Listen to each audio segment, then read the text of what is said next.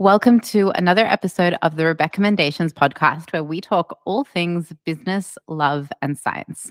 Today, I am joined by my incredibly inspiring friend, Jessica Ruhfus, who is the founder of Collabosauras and the founder and CEO of Number Two Co. Jess, you are freaking amazing, and I'm so grateful because this is our second attempt at recording this. So I've stolen all your time, but thank you for joining me, and thank you for being so open and vulnerable to have this chat today. Oh my gosh, of course. Happy to. I mean, we had such a great chat last time. It's a shame that it wasn't recorded. So let's do round two. Why not? It's going to be even juicier. I think so. It was really mind-blowing, and the topics that we get into and will get into today, I think so many people relate to, especially in regards to the burnout and tech and raising. So let's just backtrack a little bit. Let's talk about the incredible company you built, Collabosauras, and then how you suddenly produced this amazing brand, Number Two Co, in the midst of a pandemic, and so successfully have just brought it to life. So yeah, let's hear a little bit of the story. Sure. Well, Collabosauras is a matchmaking platform for brands. So it's a software tool that, just like Tinder, basically for business, we connect brands together for really clever marketing partnerships and strategic collaborations. So things like competitions and giveaways, content series, limited edition products, product or service bundles, experiences, pop-ups, things like that. Teaming up with another brand is the most cost-effective way to reach new potential customers in an engaging way across multiple channels. There was an American Express report that came out that if you're collaborating 6 or more times a year, you can actually grow your revenue by 17%. So wow. I think in the past, I mean, when I started Collabosauras many years ago, brand collaborations were this fluffy, nice to have thing that was on the bottom of everyone's to-do lists, I think, or had a really terrible vibe around it, around free stuff. You know, where can we get free stuff from for our event? And that drove me insane. I was working in PR back then, and that was just really frustrating. I was a junior. I didn't have the networks or connections yet. But, you know, even if I did, a lot of the other publicists were asking their PR mates, you know, what clients do you have that we can just get free stuff for, which I hated. You know, this could be so strategic and could be so win-win for both brands. So that's where Collabosauras came about. That was 9 years ago now that I came up with the idea. And yeah, now we've attracted about 9,000 brands, including like Estee Lauder, Marks and Spencer, Marley Spoon, Vodafone, whole host of brands, big and small. And we matchmake them together. We're like a Cupid for brands getting together and doing really cool marketing collabs together that don't cost a cent. It's unreal, though, because you look at the ratio of small businesses that exist who really rely on those collaborative experiences. And I'm not just talking about Instagram giveaways. Like I remember when I launched with Soul, like community collabs were really valuable to me. Like we did little pop-ups and other retail stores, and, you know, they just let us do it for free. And it was just built on that beautiful relationship. And what you're doing is allowing those small brands to meet the big companies that can afford to spend and can afford to do a little bit of, you know, contra work. And then those smaller businesses get that opportunity to be seen where they wouldn't normally have access to that audience. I think it's really powerful. Yeah, thanks. There's also a ton of small business brand collabs, Yeah. you know, and big and big and big and small. I think they all have a place and all can really drive different types of outcomes. You know, we've collaborated with small businesses in the past and seen such high value, such high engagement and reach there, whereas the bigger brand collaborations were more powerful from a credibility perspective for us. You know, teaming up with Microsoft was incredible for us at Collabosauras. I mean, that baby brand compared to Microsoft, like absolutely. But that partnership was just so fantastic for that credibility and positioning in the market, I would say, more so than reach, really. I mean, our collabs with smaller businesses have those super engaged communities. And so, you know, as long as we're adding value to each other's communities through like a content collab or a webinar series or anything like that, you know, that seems to drive heaps of reach and engagement. So yeah, you can use collabs to do, oh my gosh, any number of things. It's such an incredible often it's the simple concepts that are the most complex to produce. And I know that it's got quite an interesting story of how you actually got to where you are with Collabosauras. I mean, can we dive a bit Alive. deeper? Yeah. How I got here alive is probably exactly right. And there's context to that because I'm, honored to have known your story and to have heard it from you. But it's really inspiring because I think a lot of business owners, small, medium, large, can relate to that experience. So let's go a little deeper if you're open. Sure. Well, back in 2015, when I launched Collabosauras, I had big wide eyes about lots of naivety. Oh yeah, definitely do. About, starting with a tech business. I was, I think, 22 or 23 years old. I had a background in marketing and PR, but I didn't have a background in software at all. So I was very much navigating fairly blind and learning a lot as I was going. And getting started, I think the moment I entered into this world and community of tech startups in Australia, everyone's talking about capital raising. That was the whole thing. It was like everyone did it. That's just what you need to do, to get a software company off the ground and scaling. You do need capital. And I mean, looking around, I could see why that was the case because engineers cost a fortune. Even product market fit and stuff like that costs a fortune. I will say now, though, if you're starting a software company now, it's the cheapest time in the world to start that because you can do an MVP using something like Squarespace, ClickFunnels, Shopify. There's tools out there that you can use. Back when I got started, no, I was like learning WordPress but I still needed to get a developer to build out customizations to WordPress, which still cost a lot of money. So yeah, capital raising was on my mind. And for the first few years of Collabosauras, I really dedicated easily 50, 60% of my time towards meeting with investors and doing pitch decks and just like pushing real hard for that cap raise, because in my mind, that was the only path forward. And we were getting a bit of traction with Collabosauras. It was growing slowly. I was working in other jobs. At one point, I had 5 jobs while I was building Collabosauras and trying to raise capital because basically my jobs by like waitressing and high school English tutoring and consulting and everything like that were paying the bills and also paying for things like Facebook ads and like stuff back in the day. So I was working my butt off. Your hours must have been insane. That's not human. Yes. You know what? Youth is fantastic. Looking back, I actually don't think I could pull the hours I pulled now consistently. I'm 32 now for context, or 31 for context. So it's kind of like, I think that a lot of that stamina has changed, but I was just, fueled by the excitement of it and belief in it, which I still have. Collabosauras and brand collaborations are just so, so powerful, and they really light me up and make me happy. So I was really enjoying it, and I love learning new things. So I was enjoying learning new things. It got to about 3 years in though, and I was still waitressing. I was still high school English tutoring, as well as trying to build Collabosauras and trying to raise capital, which in itself, raising capital, anyone trying to do that knows it's a full-time job, and if you don't have a team around you, I didn't have a team around me. I didn't have anyone I could outsource stuff to. I had like a part-time developer I could flick the odd thing to that would cost me a lot of money, but like that was it. It was just me. So who did you have around you at that time to have even as a sounding board? Because at that point, I really can relate and I can connect to how you're feeling in regards to being alone, especially in the financial side of things and the tech side of things. You're sitting there, you're probably doing your best and learning on the fly, but who was guiding you, or were you completely just like winging it, like, whatever feedback I get, I change? And then, how did that work?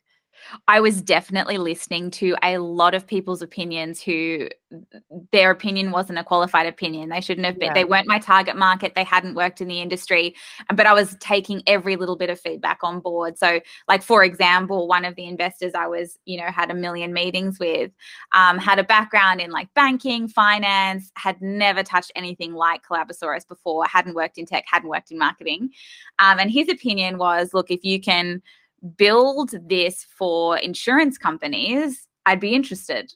Right. And I was like, I spent 6 months going down the path of like, should I be doing this for insurance companies and modeling that out and speaking to insurance companies? It was a massive waste. And I shouldn't have listened to that person, but I think I was kind of told a lot, and the impression I think I gave was that I was just this young girl, blonde, didn't know anything, and I was in these meetings with these older white dudes. Unfortunately, that's the case with capital raising in Australia, who just didn't really take me seriously. But when they did take me seriously, they did not have an understanding of the market or background or opportunity, really. And so I felt like I was in these meetings constantly trying to, one, defend myself and defend my own decisions, but also just trying to convince someone. When you're just like, you're in meetings and it's exhausting trying to convince someone, when they just don't see it. So yeah, I know you went through so many ups and downs with that, and I do want to get into the detail of it, but just for the thought now, like, if you had tangible advice to give to anyone that might be going through this experience, from that learning, from that experience share that you can provide, what would you have done differently in the first stages? Ooh, number one would be, don't take a loan from a family member. That backfired with me ginormously. Let's ring a bell. Yeah. Oh, yes. It cost me more money and emotional heartbreak than it was worth. The second thing would be, if you're going to raise capital, raise it before you've launched anything, because I feel like once you have traction, it's more numbers for people to pick apart, to be honest, and to find a valuation. So if I was to have my time again, I would have either tried to raise before I'd launched, or completely not tried to raise until we have significant traction. I mean, if it was me having my time again, I totally wouldn't have tried at all until we have significant traction and are profitable. And I feel like now more than ever, it's more doable to be able to achieve that. Are you open to talk about the experience with the loan? Because I think that is, I talk to a lot of small startups and a lot of small businesses, and often the first go-to is friends and family. And often investors give that advice themselves. Like, you'll hear them say it, like, before you dive in deep with the big guys and get involved in, raising tons, bootstrap or work with who you know, and, reach out to family and friends and start with small loans. What went wrong? Oh my gosh.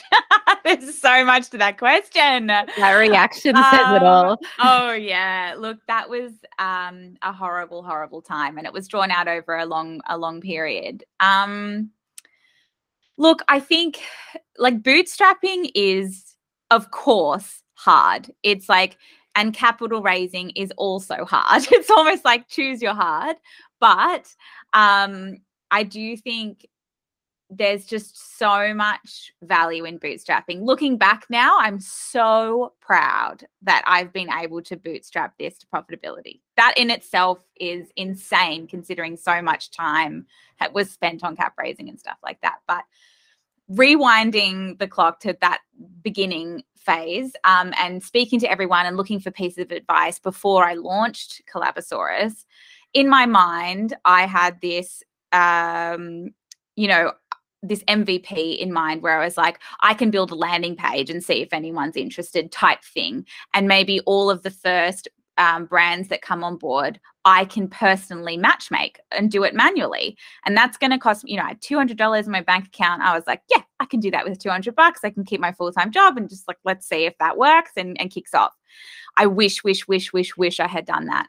But I spoke to so many people who were just like, they were of the mentality of build it and they will come. No, you need to get it right the first time. It needs to, you need to invest in this technology, blah, blah, blah. This is exciting. Of course, all of my initial financial projections were ginormous because I was so excited. And I was like, imagine if there are 10,000 brands on a paid subscription, Wow. It's like, and for context, we've never gotten there. I've never hit that level, because 10,000 brands on a paid subscriptions is multi-million dollar recurring revenue company. But that's what I was projecting back in the day. And I was like, this is what it could look like. How many businesses are there in Australia? So if we capture X amount of the market, blah, blah, blah. But let's do this first. And everyone I spoke to was like, this is a really great opportunity. Build it first. You need to spend the money, speak to developers, blah, blah, blah. So my cousin had worked in the product team for freelancer.com. So he was kind of the only person I knew who had worked in tech. And I spoke to him about it, and he introduced me to a developer and had some thoughts and stuff as well. His view was very much do the MVP, and I wish I'd listened to him, but he introduced me to a developer, and that developer was very expensive, and I only got one quote from one developer because he was the referred person to me, and I had no idea. And then I was like, oh, okay, so if we were to build this, we probably need like $200,000, which I certainly didn't have. And I was talking to people in my family, and then I've got a family member who has done very well for themselves, and they heard the idea, and I basically was just asking for feedback and advice, and they said, oh, well, I'm happy to support this, and would you want us to invest? And I said no at first. I was like, no, I'll just build this MVP thing for, $200. And it was like, no, really, like do the numbers, come back, let me have a look at the numbers and all of that, and let me see. And so in the end, I took a loan, which was under $100,000. And then that was sort of drip fed through. But then a little way through that process, it was I don't think this is working. I think you should go get a job in marketing. And I didn't really want to do that. And I was torn, do I shut the doors? Really, it's not working. And fun fact, the next day I got a call from Apple, which was just a whole other story. And that totally kept me going. And so then I was like, you know what? No, I'll keep pushing on. And, another year passes. Collabosauras is doing well. Oh, the call was asking if I'd be on a panel talking about brand collaborations at Apple Store, which was just like so amazing. And so early. I think that's such a universal moment where it's like, no. Yes, totally. Out all the bullshit. Like, you're meant to be doing this. Because, I mean, even from the beginning of this story where you only had one quote, I mean, looking back now, I'm sure you would tell anyone the same advice, which is get 100 quotes and talk to 100 quotes. Yeah. Oh my gosh. And do the MVP first. Of course. You want to see if people are actually interested in it. Like for the first, I reckon, 2 years of Collabosauras, I had built it for publicists because I'd come from a PR background. The whole platform was geared towards being a tool for publicists. For the first 2 years, not a single publicist used the platform. Yeah. It's like everyone I spoke to was like, yeah, this sounds great. But actions speak louder than words. And you need things like a little mini prototype or MVP, which totally anyone can build these days. But even to prove it. That customer feedback, like it doesn't matter what you do, service, product, tech.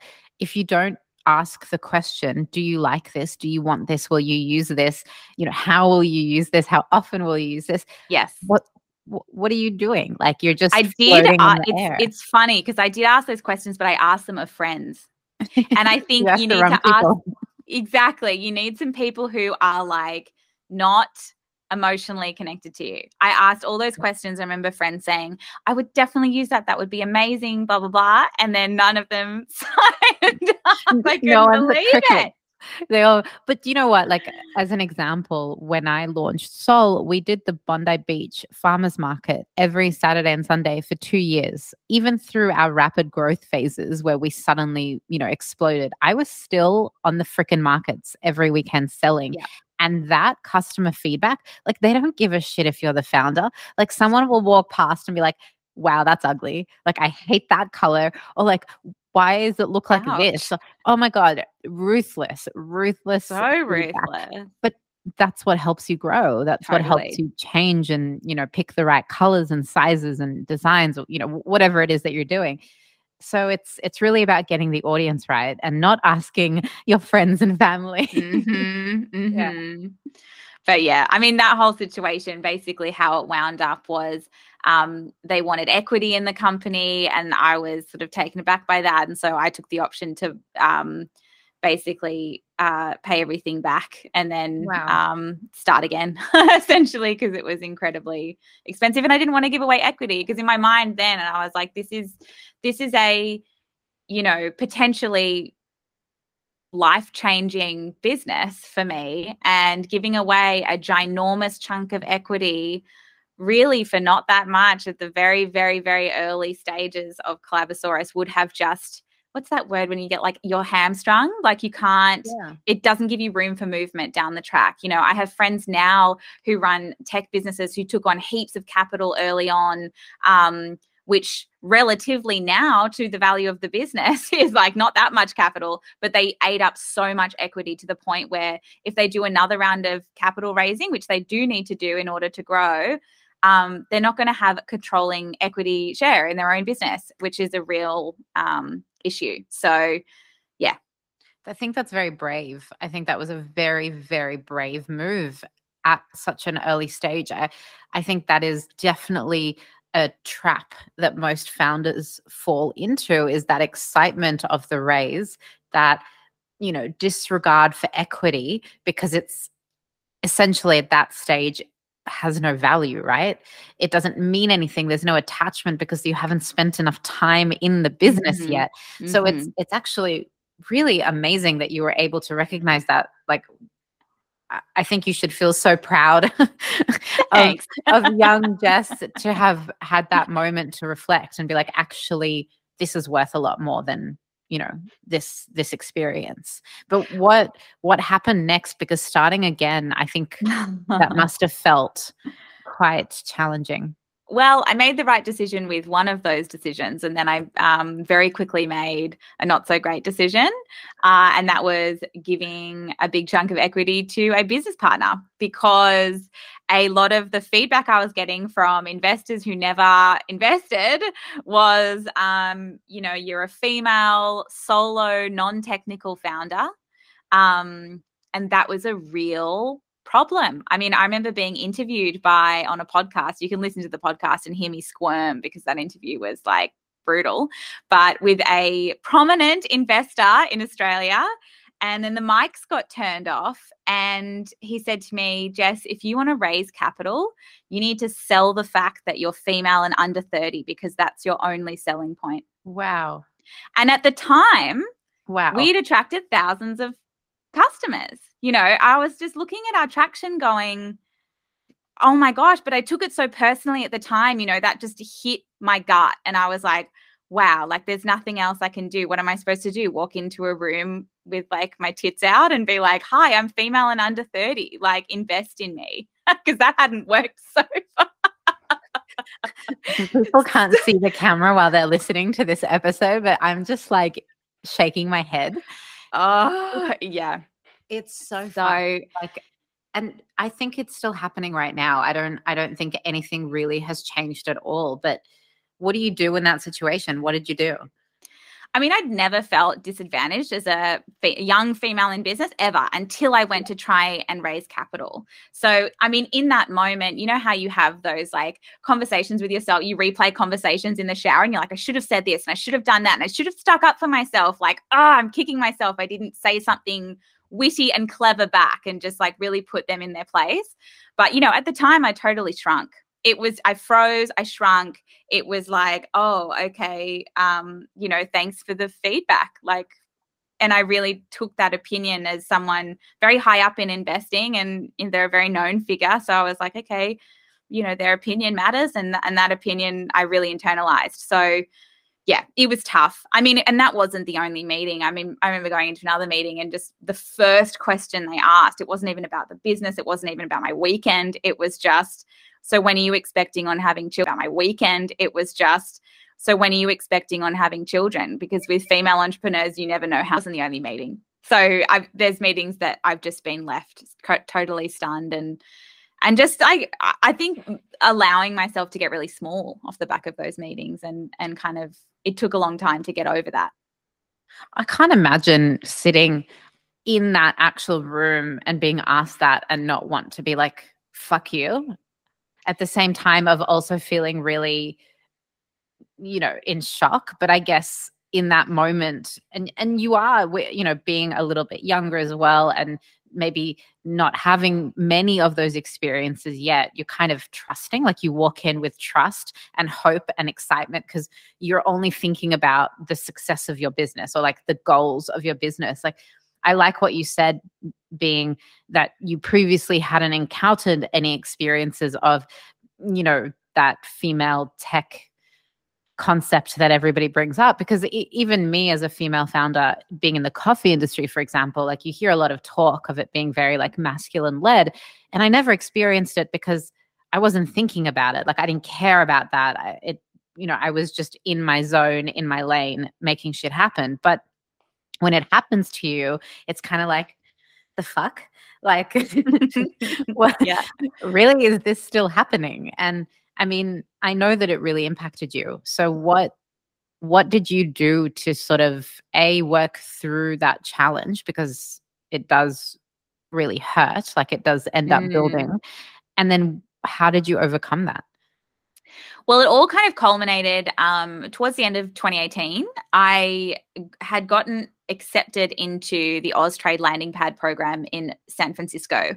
Wow. And I was like, I'd heard about Silicon Valley. There's lots of investments going on. I was like, this is my one last chance. This is going to be the last chance I give myself at raising capital. I'm going to pack up my belongings, move to San Francisco for 3 months and hustle my butt off to see if I can raise capital. And I went over there. I hustled. We signed Walmart as part of that trip, Wow. which was absolutely crazy. So exciting. We totally weren't ready for Walmart back then. Wow, that's amazing. But I mean, what validation. And I was just so excited, because taking that to meetings, being like, Walmart just signed up, like, this is so exciting. I had a lot of meetings, but a lot of the people I met with weren't investing in seed stage. I just basically, America is so network led, and that's fantastic. But to really build those, relationships over there, you've got to be there for longer than 3 months, and also have an audience and community and customers in the US. A lot of them were looking at it going, this is fantastic. If you can do this in America, I'm in, but then to do it in America, I need funding. So it was just such a catch-22. So I came home from that trip so burnt out. I had worked across 2 time zones, not sleeping, just, it was crazy. And I came home with no money, and we'd lost a huge portion of our customers because historically anyway, November, December is brutal for Collabosauras because B2B, there's either people are super crazy in the Christmas period and it's a monthly subscription. So they go, cool, we'll just like pause this for a couple of months and come back. Or they're in B2B and go, we're cash strapped, we can't afford subscriptions. So they pause the subscription. So we always see a dip. But this particular dip in 2018 was catastrophic. It was to the point where, we'd spent any remaining capital that we had built up from profit on this trip to San Francisco, which is very expensive to live and everything in San Francisco. And I was living in a share house with 5 other people, still thousands of dollars in rent. And then, so I came home burnt out of money, out of hope, completely ready to close the doors. I was like, you know what? This isn't working and I can't keep doing this. By 2018, I had been pushing this boulder uphill with Collabosauras for years and just feeling like I wasn't getting anywhere. We were seeing traction, but in my mind, we needed this capital to grow. At that point, just to interrupt for a moment, you had already brought on this tech partner that you'd given equity to? Yes. And he was still part of the business? Mm-hmm. And was that aiding in any aspect of the raising because based on the advice you were given? No. I would say it was funny though. We did do a couple of meetings together, and all the questions were directed at him. And I mean, he was fantastic. He would just keep going, well, Jess is the founder, so Jess is the best person to answer that question. It was a very interesting experience. But basically what that relationship was is that he ran a software development agency. And so we agreed that you could have capital in exchange for rebuilding the website as a custom software rather than having WordPress tricked out with 1 billion plugins that slowed down the site. And so that's what we did.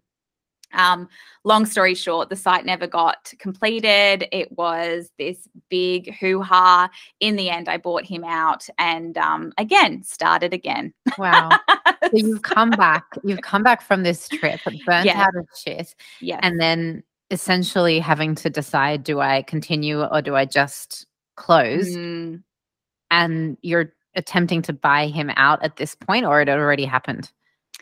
You know what? I can't fully remember. I don't think, you know what? All of this happened right before I left. No, that's right. It was the end of 2018. This whole, the website hadn't been finished. We had this interim thing that could keep us going, but it wasn't finished. And I think by early 2019, it had all wrapped up from memory. So what did you decide? Where did you go from there? Because I can so relate to that feeling of exhaustion, because it doesn't mean you're not passionate about the business. It doesn't mean you're not, motivated, but that level of tiredness, it's in your soul, it hurts to sit up straight. And I know that exhaustion, it's mental. How did you pull yourself out of that? What did you do to look after yourself and take the next step? Well, I think added into the mix as well, Christmas and family times and social occasions and stuff like that just added to it all, because every time I saw anyone, they were like, how's Collabosauras going? And I just felt like bursting into tears, because it was just, I'd been pushing this for years, and I was really, really, really considering closing the doors. There wasn't really a way out that I could see that could pay me a salary and things like that. So I think I kind of took some time and kind of allowed myself to really work through the feelings, and it took months and months. You don't just recover from that kind of thing quickly.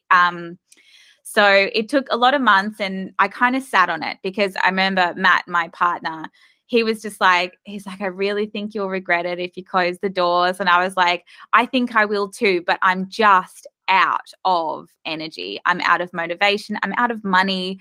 I don't know how I'm going to do this. But I had this glimmer of an idea, which, I mean, I have had a million ideas before that haven't worked out, but this one particularly excited me. When I was over in the States, I spoke to a lot of people at networking events about brand collaborations. And a lot of the feedback from America was, oh my gosh, I love brand partnerships. We love collaborations. They're a core part of our strategy. We get pitched by 150 brands a month. And that to me was mind blowing, because compared to Australia, that's a completely different mindset. So then I realized, it's actually not access to opportunity that Americans are looking for. It's streamlining of managing the inbound opportunity they're already getting, and seeing the value quickly. And so I quickly had this idea for a pitch portal, which is basically a web page that people can submit interest in collaborating with you. And then our algorithm in the back end would automatically sort opportunities based on what's going to be most valuable to you, based on the data you've put in. We already had the algorithm, so it was quite easy to be like, okay, maybe we build a landing page. But bearing in mind, I was in debt at this point. I didn't even have money to build a landing page. I'm not joking you when I'm saying this. I really believe you.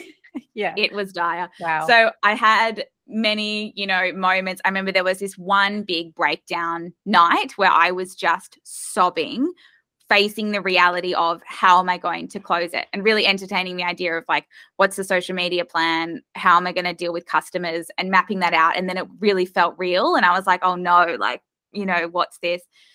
And I was talking to Matt, and he basically said, look, build this pitch portal, because you sound like this could be the game changer. And he's like, stuff investors, stop spending time on that, forget them, like see what you can do with this pitch portal idea. And so I designed it. That's why they look so terrible. But we have a 99 Designs collaboration coming out in the next few months to reveal the new design looks, which is exciting. But this is many years ago. I designed it. And I got Kendrick to contract a couple of hours to develop it and link it up to our database. And I maxed out the remaining $1,200 on my personal credit card to be able to pay for it. And we launched the pitch portal, and I piloted it with a few brands like Olay and Channel 10. And then all of a sudden, brands like ASOS signed up to the platform, and it was momentum. And it wasn't, I do want to preface this by like, revenue wasn't, big really quick. That's not how it happened. It was slow, but it was like little validation by little validation. Oh my gosh, ASOS is using it. Oh my God, Pretty just signed up. Oh my gosh, Hey Tiger are now using it. Like it was just it, and it kind of snowballed, and it got really exciting, and the revenue slowly started to catch up with that throughout 2019. And 2019 was at that time by far the best year we'd had. And then 2020 COVID hit, and I stressed, but we quadrupled in size in 2020. Wow. So it was just like bootstrapping in the end was the best decision I ever made. And I'm so glad I didn't close the doors, but man, I almost did. I love that you showed light on the reality that it wasn't this huge like explosion of money in the bank. It was that trickling, because this needs to be talked about. Like at the end of the day, it was those little, consistent validating moments that gave you that strength. Like it was probably recharging you and going, okay, yes, okay, consistency is key here. Keep going, don't stop. Yes. Because that's what you need in any size of your business, especially, after running for say 5 years or 7 years or, 8 years or almost a decade. As founders, we go through those ebbs and flows of exhaustion, and, it comes up and down, and you have good years and shit years, and you need that consistency to remain hopeful amongst the chaos that is around you. And I think, being able to recognize that and then use it as your power, I think that was really special. And, that's probably where the most success came from, like those little moments just then. Absolutely. It wasn't even money. It was, it was the little moments and little signs from the universe. It's funny how things work. And I mean, it's incredible that through the pandemic you quadrupled. Can't even say the word. What changed now in terms of the way that the business operates and the systems, and how are you coping with the growth and the balance? Because, to go through so much, because even the story you've expressed now, it's still really only 2% of what really happened. Like I know there's totally so much more to it, but I can feel just, energy wise, it must have been just so much growth and so much, internalizing and processing. Where are you now? What have you learned, and what are you doing differently? Yeah, that's a really good question, because I'm doing a lot differently. So 2019, 2020 were big growth years for Collabosauras, but behind the scenes, what was actually happening was I was making different mistakes, new mistakes. So I remember a business coach saying to me once, like, new level, new devil. Like you've just got to like tackle like new challenges at each different stage. Almost spat my water everywhere. Do you like that saying? New level, new devil. Beautiful. So yeah, at that new level, the new devil I was tackling was staffing. And in 2020, I was desperate for people to come on board and help me. And in my mind, of course, the only exposure I'd had to big team builds and stuff like that back then was in an agency setting. So I built the team in a kind of an agency structure, all based in Sydney. We had this fancy office. We had a city office, and then we moved to the Northern Beaches, and then we had that office, and that was really exciting. But there was, looking back, I was misspending the money we were making quite dramatically on people. And, you know, you hear everywhere at that level, especially everyone's talking about, you know, you've got to invest in your people and culture. And so I was investing like so much in people. I remember there was one day I was trying to compete with like the Ubers and Slacks of this world, you know. So there was like a tab at the local cafe where, you know, everyone could get coffees and drinks and food and stuff like that. And we worked, I think it was 10 till 4 and on full-time salaries and stuff like that. And I really wanted to do that for everybody. And that's how I wanted to work. But in reality, as a small startup bootstrapped business, those decisions were just not good decisions. And, you know, I couldn't afford to hire huge, like senior, very experienced people. So I was hiring juniors and training them up. And there was one point at the end of, I think it was 2020 or early 2021, where I lost 3 staff in 3 weeks. And it was brutal.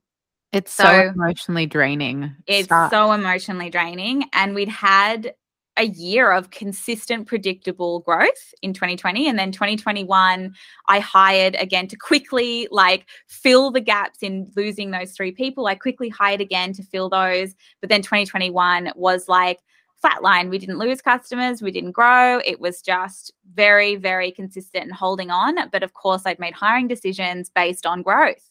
So then that caused a whole other issue of really needing to re-examine our processes and structure, which ultimately, you know, it was a very, very tough time, but ultimately has built a better structured business. You know, we are so much more automated now. Everyone's remote. And I love that. I love working remote. And it also allowed us to open our talent pool to people in Brisbane and Melbourne. And like Sarah's in Melbourne, she's fantastic, and I just wouldn't have been able to work with her had I like limited it to just like Sydney and having everyone in the office. So yeah, there's a few things I'm doing differently. Definitely not overspending on people. How did you find that process though with the because people are so complicated. There's so many layers. Yeah. There's even just from a training perspective and you know, guiding through roles and responsibilities and expectations. And then you're sitting here now going, okay, I've automated. Like what does that difference actually look like from a, you know, tangible advice perspective? What are things that you can actually do better, smarter without, you know, draining your cash flow at those stages? Yeah, I think it's totally dependent on every single business will have different processes. But yeah, like I'm trying to think of a really good example of something we examined. Well, first of all, we looked at, so Toggle is something I recommend to everybody. Toggle's a free browser window website time tracking tool. Everyone who works at Collabosauras toggles their time.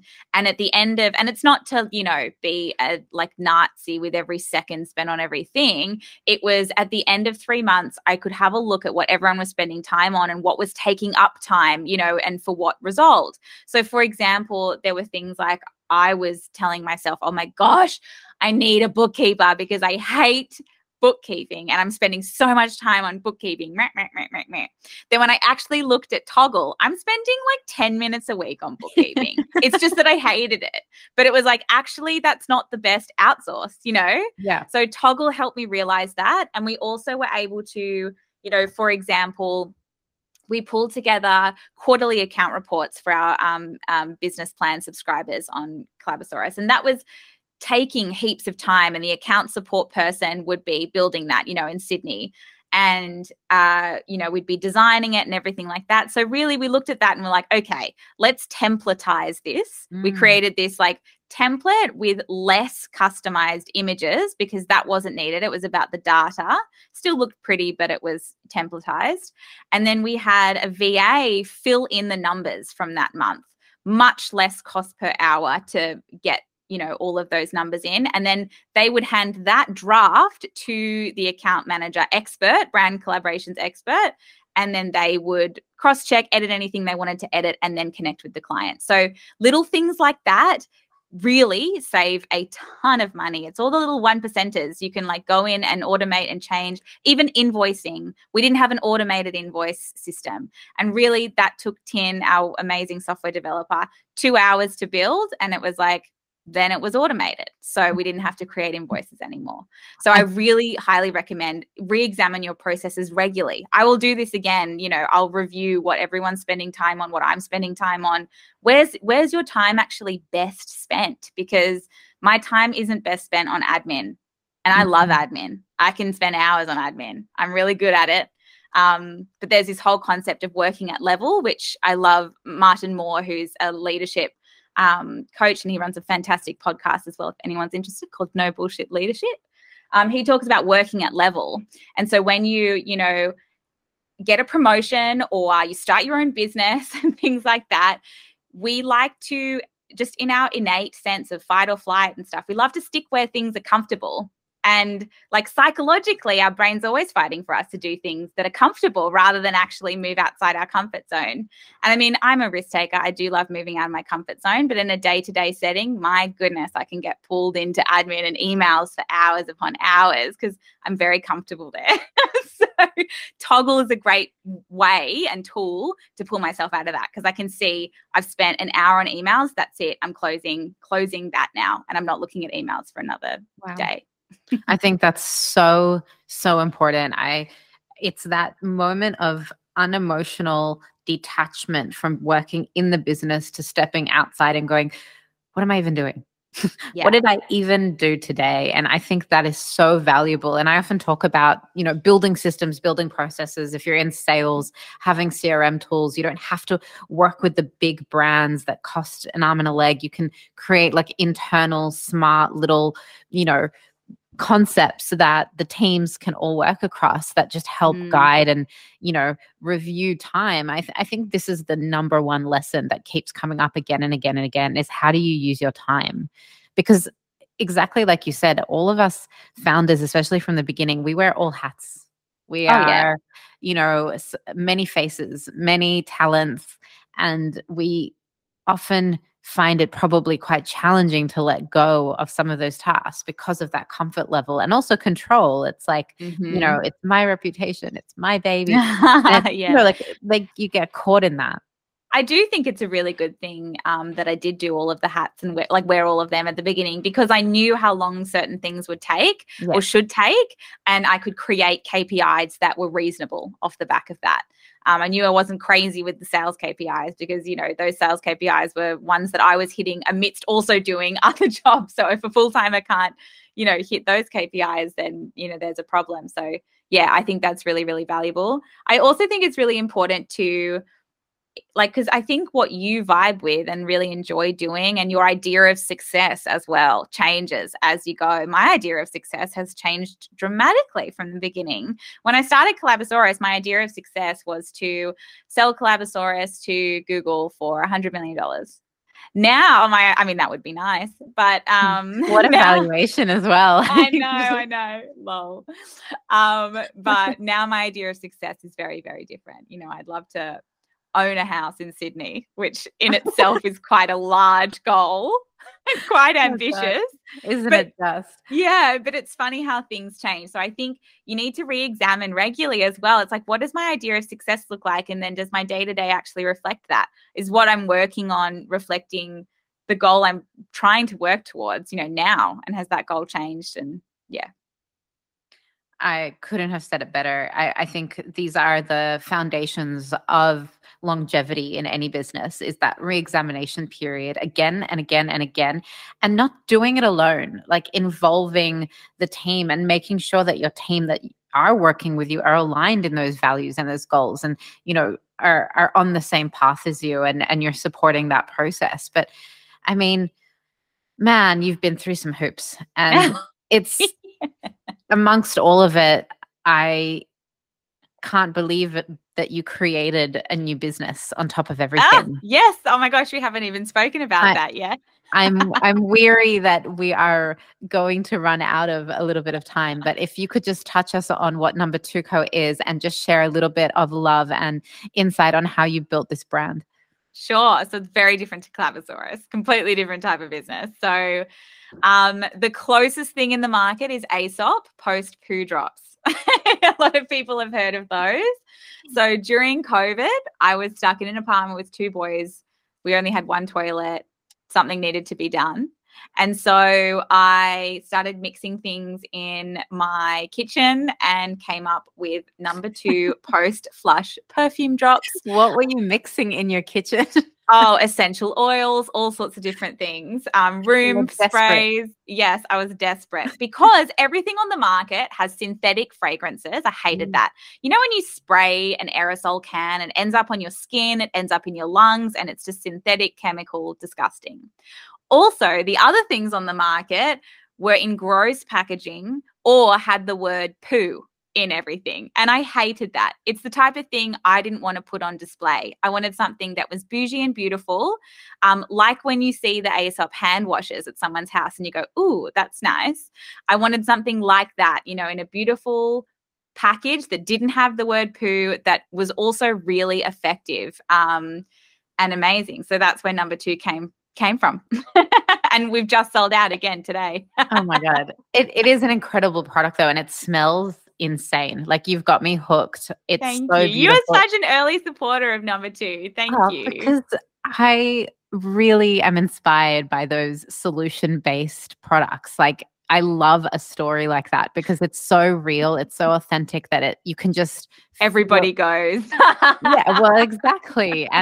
But I related to the packaging aspect because packaging is really important to me. A big part of my brand was built on the consumer psychology of that customer experience of when they first touch the box and when they open it. And I think that's such a big part of experiential consumerism. Like, we like to, if you're already in a store and you're picking it up, like, we love to, you know, investigate, and people are curious, like, what is that? It's so pretty.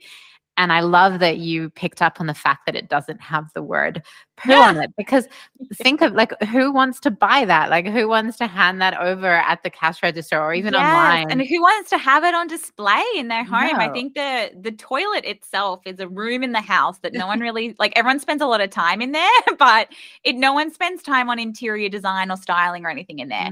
And Who Gives a Crap has really done a fantastic job of brightening up that space because they've got the beautiful colored toilet rolls. They've got a fantastic, you know, business model. And I started to notice that around too. And I was just like, oh, this space in the house needs a zhuzh. And then you did it. I did it with fragrance, and I did it with a little, like, something beautiful as well. Exactly. No, it's stunning. And I think it's going to be a long lasting part of your business repertoire. I think it's just the beginning. But I mean, just to sort of wrap up, because there's so many golden nuggets of advice between everything that you've been through. I think if you could share specifically, I think, in the tech space, because that is such a prominent industry right now. I think it's never been more important to understand. Where are you at with, you know, Collabosauras? What is the next aspect of growth for you, and what advice can you give to somebody who maybe is just starting out? Well, I mean, my experiences with investment haven't ended.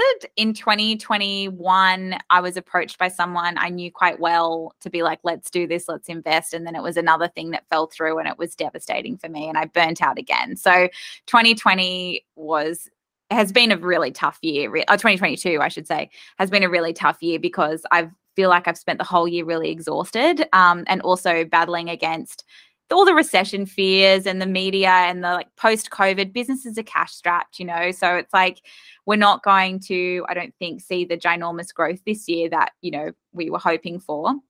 But that's fine. I mean, in saying that, I think I do want to mention that because businesses are cash strapped, because advertising costs are really rising and PR is harder to get than ever, there's never been a more necessary time to use collaboration marketing as part of your strategy, because it doesn't cost you anything. You know, you're leveraging currencies other than cash and what you already have available to you in order to grow and reach new potential customers and engage customers too. So I really do think Collabosauras has a huge place in the midst of a recession.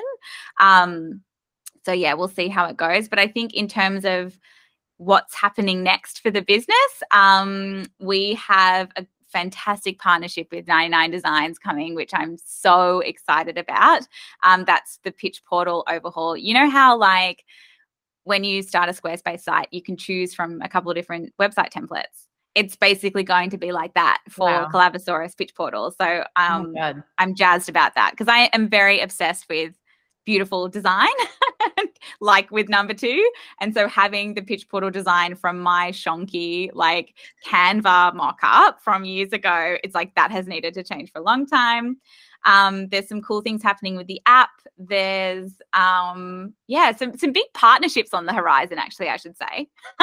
And hopefully a US launch eventually. Oh wow.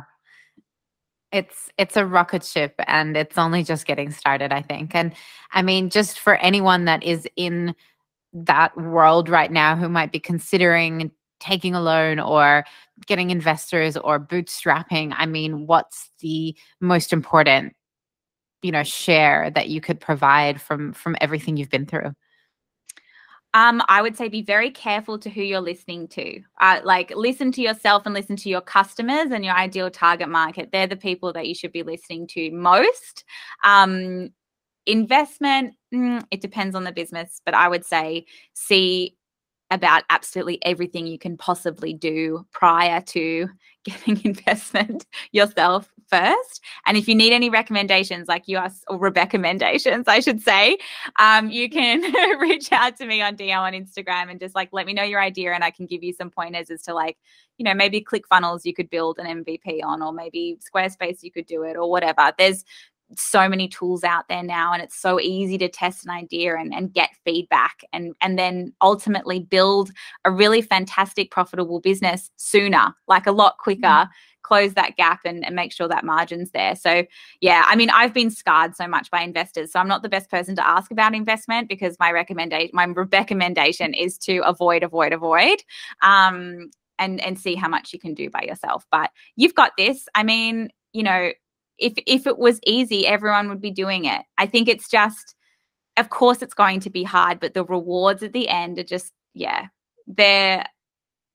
there's nothing that compares. There are super low lows in running a business, but there are super high highs. And I know a lot of people who don't have their own business, who are working corporate jobs, and that kind of high, that kind of pride that can come from little like glimmers of success along the way, which I do want to say, success isn't just about selling the business for $100 million to Google, as much as that would be nice.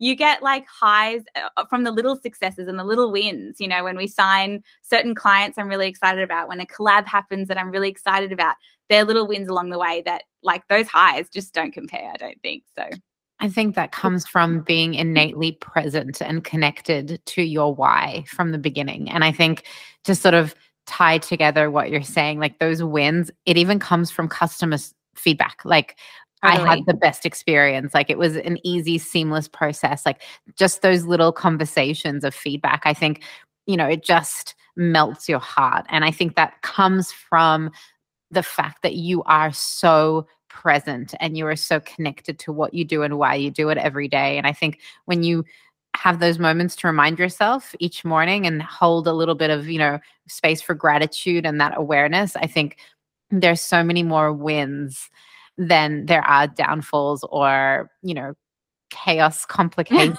And it makes chaos is a good way to describe it, isn't it?